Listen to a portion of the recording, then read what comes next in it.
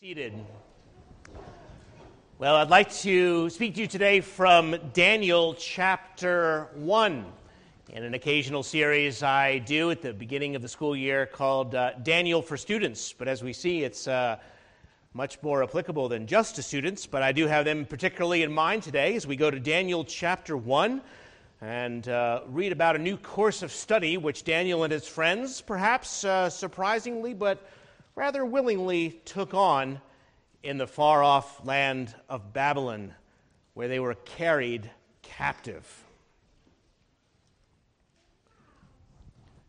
Daniel chapter 1. In the third year of the reign of Jehoiakim, king of Judah, Nebuchadnezzar, king of Babylon, came to Jerusalem and besieged it. And the Lord gave Jehoiakim, king of Judah, into his hand with some of the articles of the house of God, which he carried into the land of Shinar, to the house of his God. And he brought the articles into the treasure house of his God. Then the king instructed Ashpenaz, the master of the eunuchs, to bring some of the children of Israel and some of the king's descendants and some of the nobles, young men in whom there was no blemish, but good-looking, gifted in all wisdom, possessing knowledge and quick to understand, who had ability to serve in the king's palace, and whom they might teach the language and literature of the Chaldeans. And the king appointed for them a daily provision of the king's delicacies and of the wine which he drank, and 3 years of training for them, so that at the end of that time they might serve before the king. Now from among those of the sons of Judah were Daniel, Hananiah, Mishael, and Azariah. To them the chief of the eunuchs gave names. He gave Daniel the name Belteshazzar, to Hananiah Shadrach, to Mishael Meshach, and to Azariah Abednego. But Daniel purposed in his heart that he would not defile himself with the portion of the king's delicacies, nor with the wine which he drank. And therefore he requested of the chief of the eunuchs that he might not defile himself. Now God had brought Daniel into the favor and goodwill of the chief of the eunuchs. And the chief of the eunuchs said to Daniel, I fear my lord the king, who has appointed your food and drink. For why should he see your faces looking worse than the young men who are your age? Then you would endanger my head before the king. So Daniel said to the steward, whom the chief of the eunuchs had set over Daniel, Hananiah, Mishael, and Azariah, please test your servants for 10 days, and let them give us vegetables to eat and water to drink. Then let our appearance be examined before you, and the appearance of the young men who eat the portion of the king's delicacies. And as you see fit, so deal with your servants. So he consented with them in this matter. They tested them 10 days. And at the end of 10 days, their features appeared better and fatter in the flesh than all the young men who ate the portion of the king's delicacies. Thus the steward took away their portion of delicacies and the wine that they were to drink, and gave them vegetables. As for these 4 young men, God gave them knowledge and skill in all literature and wisdom. And Daniel had understanding in all visions and dreams. Now at the end of the days, when the king had said that they should be brought in, the chief of the eunuchs brought them in before King Nebuchadnezzar. Then the king interviewed them, and among them all, none was found like Daniel, Hananiah, Mishael, and Azariah. Therefore, they served before the king, and in all matters of wisdom and understanding about which the king examined them, he found them 10 times better than all the magicians and astrologers who were in all his realm. Thus Daniel continued until the first year of King Cyrus. Amen. Let's pray once more together. Our Father, we come again to this your holy word in order that we might likewise learn to be wise and bold in our own time of pilgrimage, being exiles and strangers on the earth. We pray that you would likewise encourage especially those students and their teachers, others who are seeking to make a new way, seeking to learn to live before you in the world, seeking to serve before the King of Kings. And it's in his name that we pray. Amen. When I was a young Christian in the 1990s, a Romanian pastor from Romania, where else, came to my Sunday school class in order to tell us about what had recently happened in his country. He told us how a revolution had taken place and how it began with the communists coming to remove the pastor of a Romanian Reformed church for his outspoken criticism of the brutal Ceausescu regime. When they arrived at the church, though, to arrest him, they found that somebody had tipped off the congregation and there was a human blockade. They were not able to arrest him. There was a standoff. The townspeople had filled the church, which then became a 9-day standoff, and eventually filled the city square. When the communists called for reinforcements, more townspeople showed up, and they refused to leave. Now, it was late December. It was usually bitter cold at that time of year, but in those very critical days for Romania, as those Christian people slept outside in the city square and prayed, by God's blessing, the nights were warm, the temperature was good, they did not disperse. That act of defiance sparked then a series of protests in other cities, so that in less than 2 weeks, it brought down the government. And this man who had come to our Sunday school gave glory to God for all that had happened to overthrow the bloody and oppressive reign of Ceausescu by the brave stand of one Reformed pastor. Well, now, the man told our Sunday school, they were faced with a whole new problem. And that was the reason that he had come to our country and was visiting our large singles and career Sunday school class. Overnight, he said, they had a whole new government, new schools, new freedom. In fact, they wanted the Christians to take the lead in helping to rebuild that historically Christian country to what she had been before the communists came to power. And as soon as that happened, the Romanian Christians suddenly realized something that they had never seen before, he said. When they were being persecuted, when they were risking their lives, they thought that they were the strong and courageous Christians of the world. But when they were called out of hiding and asked to take the lead, living as Christians in the world, well, they realized that was much harder.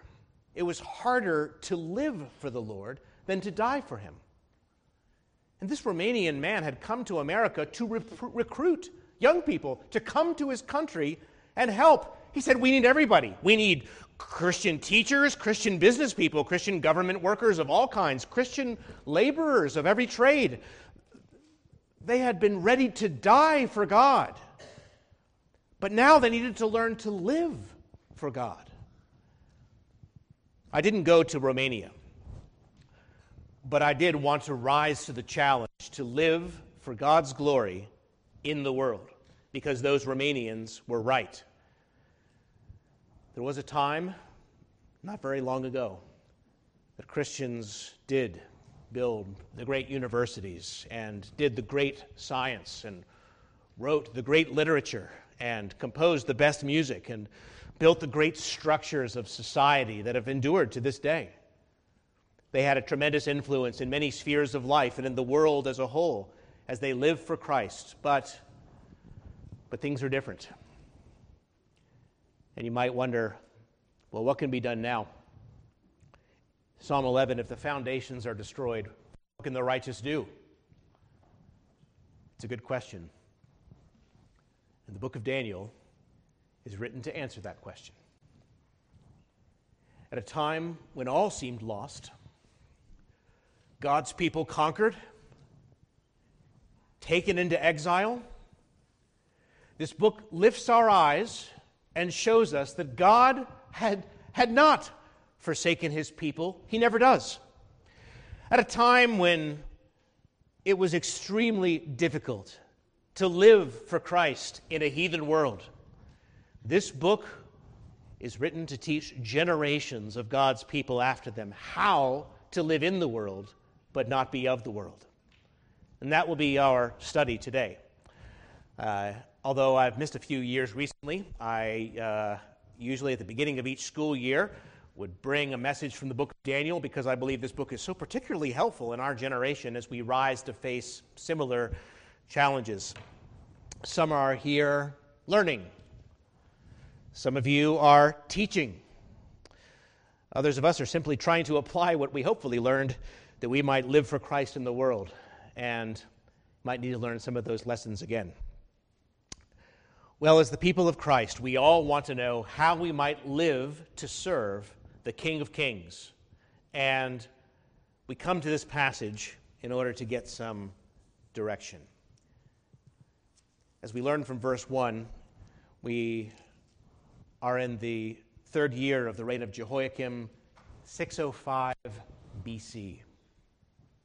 Nebuchadnezzar, the king of Babylon, mentioned in the passage here, had just come to the throne that year.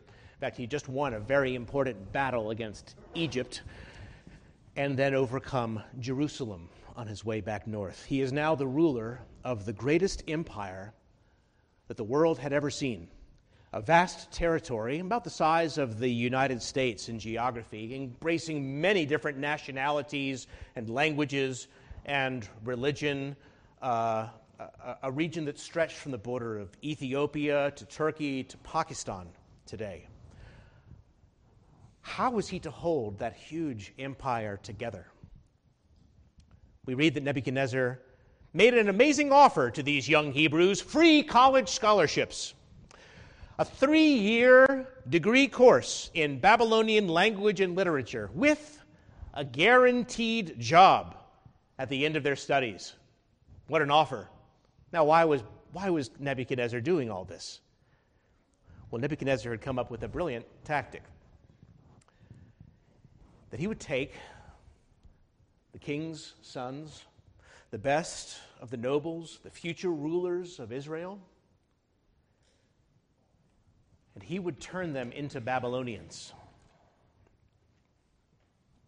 And Daniel and his friends were simply a small part of a great master plan by which Nebuchadnezzar wanted to hold together his empire. Now try to imagine it from the perspective of these young men, suddenly taken away, a strange country, strange language, strange customs, everything unfamiliar and threatening. They had no family to protect them, no mother and father to counsel them. And think of the spiritual change. They're no longer in the holy land of promise. They are no longer under the king of God's appointment. There is no temple. There are no sacrifices. There's no place to worship. There are very, very few other believers. Some of you think, sounds like freshman year. For 70 years, at least, in Daniel's case, the pressure of Babylonization was kept up day after day. Become like us. Become as we are. And how hard it must have been for them to resist that pressure while playing a very full part in society. How discouraging it must have been when, as we read, the articles of worship from God's temple were taken away and placed in the treasure house of a Babylonian god. In other words, God had been defeated by all appearances. Or at least it appeared that God had somehow lost control of this world. What was it going to come to? His people in exile, his city overthrown. Here they were in a strange land, far from the covenants, far from the promise, far from all that God had said to his people. Was all lost? But then we read through the book of Daniel, and we realize these young men were not taken there.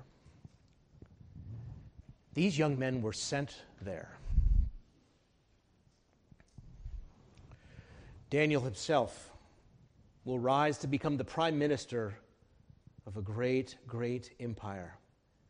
God's people will have a very important role to play in Babylon as God's holy people, strangers and pilgrims in the world. And that is the value of this book. That is why we have it. The title of my sermon from verse 19, they served before the king. That verse, of course, means Nebuchadnezzar. But I'm saying they served before another king.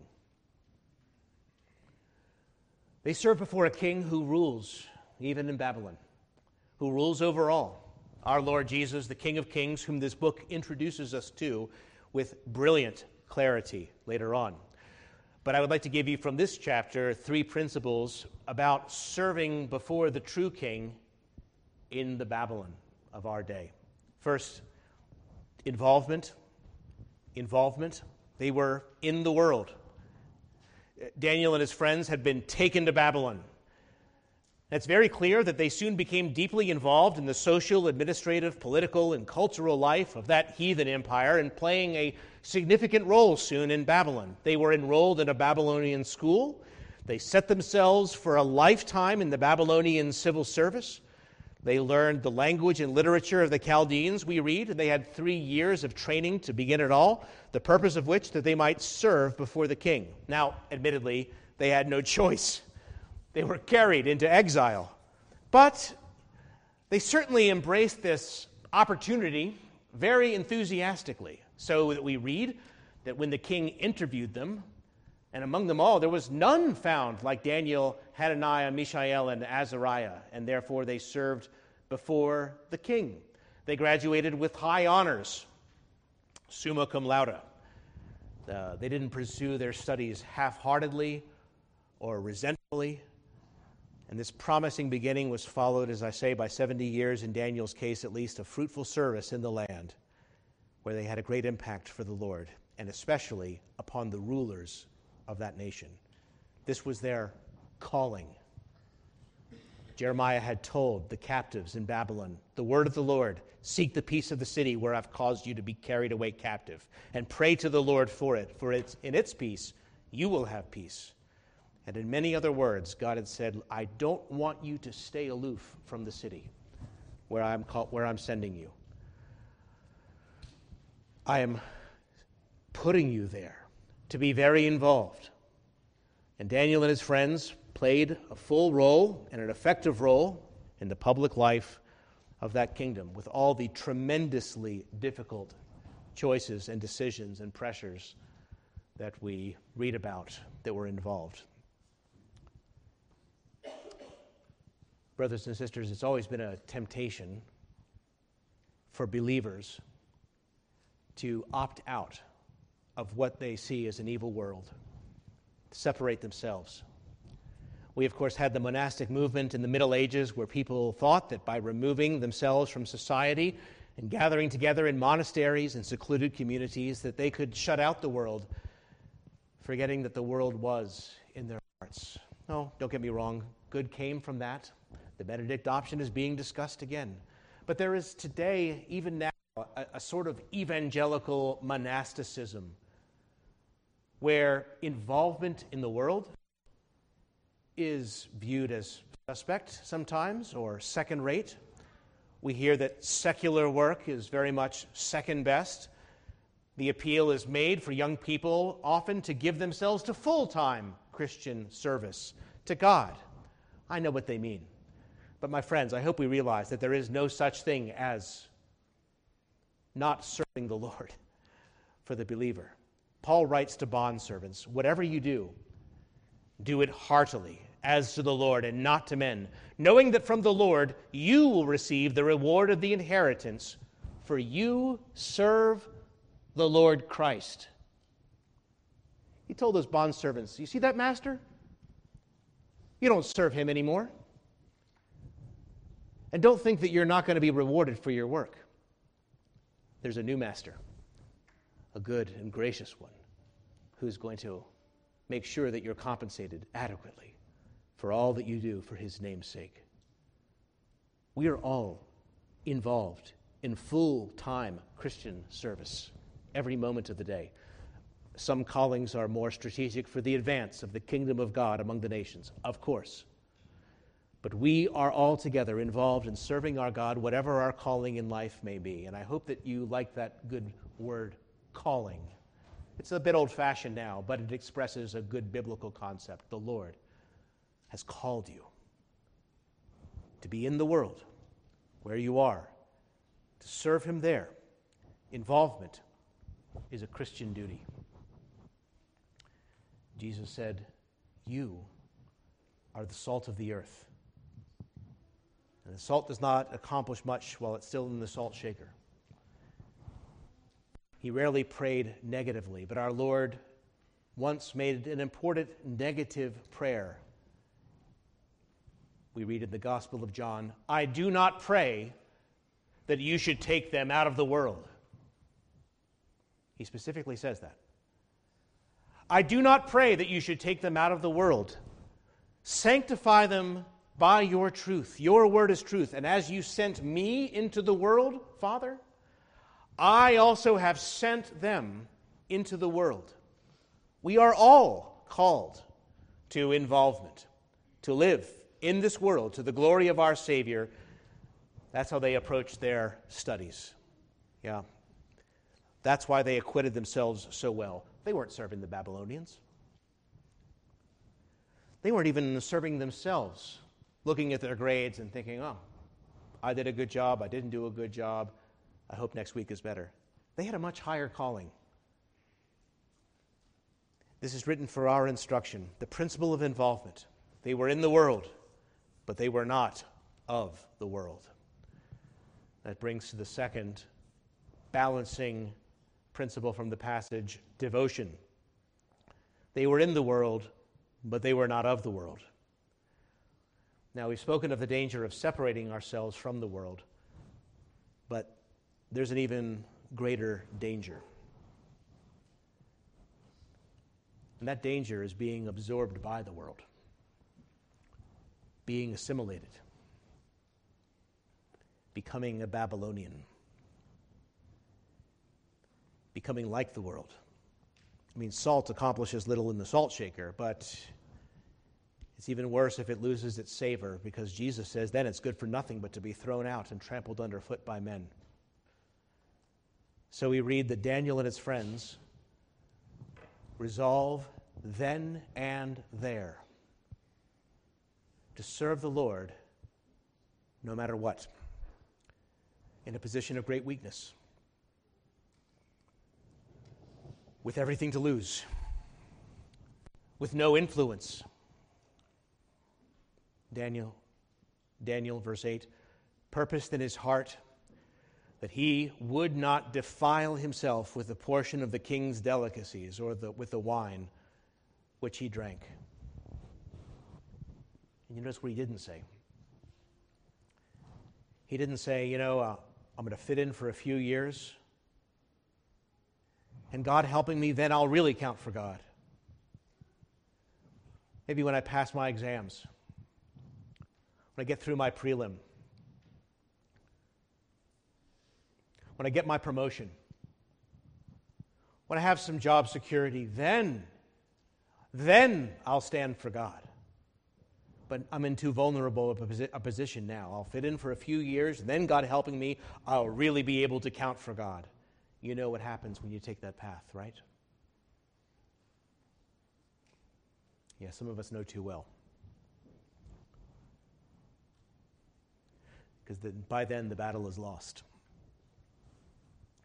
And if you are willing to compromise in the beginning, you'll find it harder and harder to be faithful in the big things later on.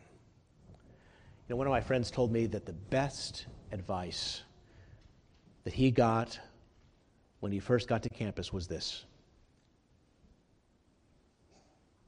Someone told him, for the first 2 weeks, be the kind of Christian man that you want to be in the world. Establish your position, your devotion, your direction. Do not wait to serve the Lord. And the more godless a society, the brighter shines the light of Christian character. In the darkness of Babylon, Daniel was one of those who shall shine like the brightness in the firmament forever, as it says in chapter 12. But I'll give you a few references of how this man stood out. Nebuchadnezzar the king says this in Daniel chapter 2, I know that the Spirit of the holy God is in you. The king had watched this man That was his unsolicited testimony. I know that the Spirit of the Holy God is in you. Many years later, chapter 5, the Queen Mother says to Belshazzar, then king, "There is a man in your kingdom in whom is the Spirit of the Holy God."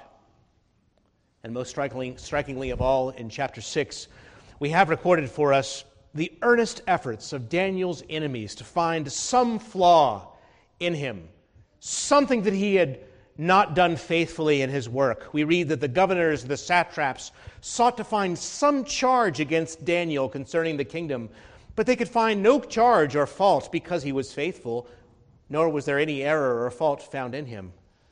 And these men said, "We shall not find any charge against this Daniel unless we find it against him concerning the law of his God." No error or fault found in him. What a testimony from his bitterest enemies. This is the man that God made the prime minister of the crown in that heathen kingdom. It started very small. It started the first day that the food was set before him. How were they going to live? What direction were they going to take?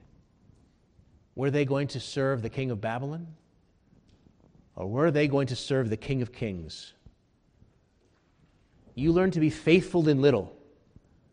The Lord will make you faithful in much. Christians are to be spiritually separate, though we're not to be socially segregated. We're to be insulated from the world's philosophy, but not isolated from the world's people. Do you see the balance given in this first chapter? We read also of Jesus that he was, on the one hand, holy, harmless, undefiled, separate from sinners, and yet we read that he was a friend of tax collectors and sinners, a man of profound compassion for the world. So our Messiah was perfect in all respects. Unlike the Pharisees, he went in and ate with tax collectors and sinners, the first to come into the kingdom of God. And he was their friend and Savior, while always holy and undefiled, pure from sin, present with sinners. This is our calling, as very difficult as it is, with all the difficulties and dangers and hard decisions that you can imagine from reading the book of Daniel.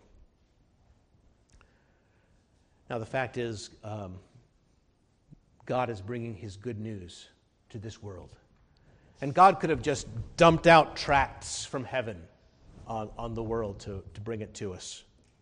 He could have written his message in the sky. He could have shouted the word down, "People of the earth, let me tell you about redemption." He didn't do that. You know what he did? He came right down here to where we live. Flesh and blood. The Word was made flesh. The Word that was God became flesh and dwelt among us, and we beheld his glory. He humbled himself and took the form of a servant, and he shined forth as the light of this world. And he said, "You are the light of the world." He said, and there's no hiding a city that is set on a hill, and a lamp doesn't do anyone any good if it's under a bushel. You put a lamp on a lampstand, and it gives light to all that are in the house. Let your light so shine before men, he says. May they see your good works. May they glorify your Father in heaven. Involvement, devotion. As difficult as those things are to hold together, this is the calling of each one who follows Christ. Third and finally, we learn here dependence, and with this point I will conclude today. Dependence. The Lord is the primary actor here in Daniel chapter 1. It is the Lord who, we read in verse 2, gave Jerusalem into Nebuchadnezzar's hands in the first place. It is God, verse 9, who brought Daniel into the favor and goodwill of the chief of the eunuchs. In other words, far away from the promised land, when all seemed lost, lonely, isolated, God was still there. God is still affecting the thought processes and attitudes of these Babylonians. The Lord blessed and prospered his servants all the way through their lives. And again, we find that there is help unseen. Chapter 2, the greatest king on earth has a dream. And he has to wait humbly and quietly until the servant of God comes and explains it to him. All his science can't do it, his wise men, his culture, his education, the technology of the day, they can't do it. Only the servant of God can do it. Chapter 2, we read that the mightiest empire cannot understand a thing if God does not reveal it to him. And at the end of the chapter, the king falls on his face and says, truly, your God is the God of gods and the Lord of kings and a revealer of secrets. God is at work in Babylon. Chapter 3, the whole of Babylon's destructive technology is aimed at killing 3 believers, and they cannot do it. The mightiest empire on earth cannot take away the lives of 3 of God's people. Nebuchadnezzar is furious. He has his furnace heated 7 times over. His own soldiers are killed by the blast as they throw them in.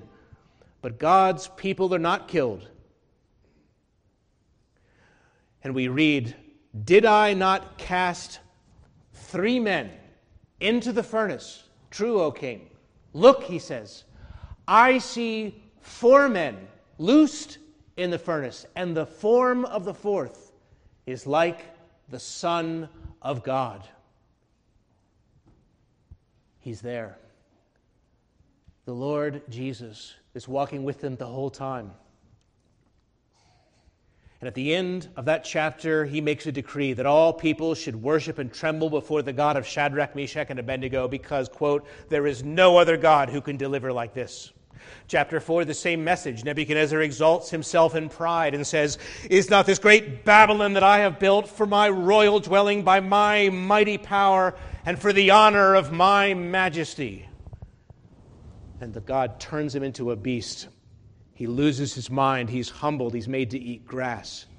And I believe at the end he is converted, as we read in chapter 4. Now I, Nebuchadnezzar, praise and extol and honor the King of heaven, all whose works are truth and whose ways are justice, and those who walk in pride he is able to abase. Chapter 5, same message. Belteshazzar and his blasphemy and arrogance brings in the gold vessels from the temple of the Lord and drinks from them and praises the gods of wood and iron and stone. And his concubines praise these gods as they drink. And suddenly, in the midst of that arrogant uprising, we read, fingers appear on the wall.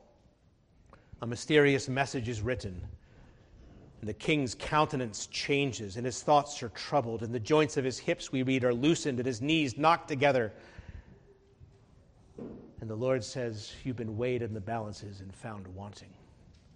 Your kingdom is divided and given to others. And that very night, Belshazzar, king of the Chaldeans, is slain. Chapter 6, prayer to God is forbidden. Daniel is thrown to the lions. And Darius ends by saying, I make a decree that in every dominion of my kingdom, men must tremble in fear before the God of Daniel, for he is the living God and steadfast forever. And his kingdom is the one that shall not be destroyed, and his dominion one that shall endure to the end. Every single chapter, you have an emperor brought low. Could anything be more important for these exiles, confronting the awesome powers, the ferocious soldiers, the wealth, the power of Babylon, the palace? You see the court, you see the armies, you see the emperor. And God is saying in this book, my people, don't be frightened. Don't fear. I have sent you to these lost, darkened people. I have sent you to be the ambassadors of the King of Kings to this nation. His dominion is an everlasting dominion, and his kingdom is for generation to generation. And all the inhabitants of the earth, verse 4, are reputed as nothing. Chapter 4, he does according to his will in the army of heaven and among the inhabitants of the earth, and no one can restrain his hand or say to him, what have you done? The principle of dependence. I'm not saying be like Daniel. Ultimately, I'm saying know Daniel's God. Know the one who promised, I am with you always, even to the end of the age. Know the one that when the fiery furnace came, he was there with his people, protecting, loving, helping, glorifying his name. You may be called to worse situations than these young men, but remember him who said, I will never leave you nor forsake you. On the cross, Christ was forsaken so that you and I would never be.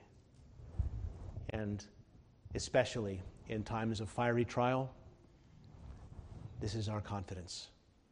The Lord Jesus comes to us in the midst of an evil society and says, my people, have courage, have faith. I am in control. I am in control. These evil forces that look so great, they cannot hurt you. They cannot damage you apart from my sovereign will. Trust me. Worship me. Serve me. Serve before the King. Let us pray together.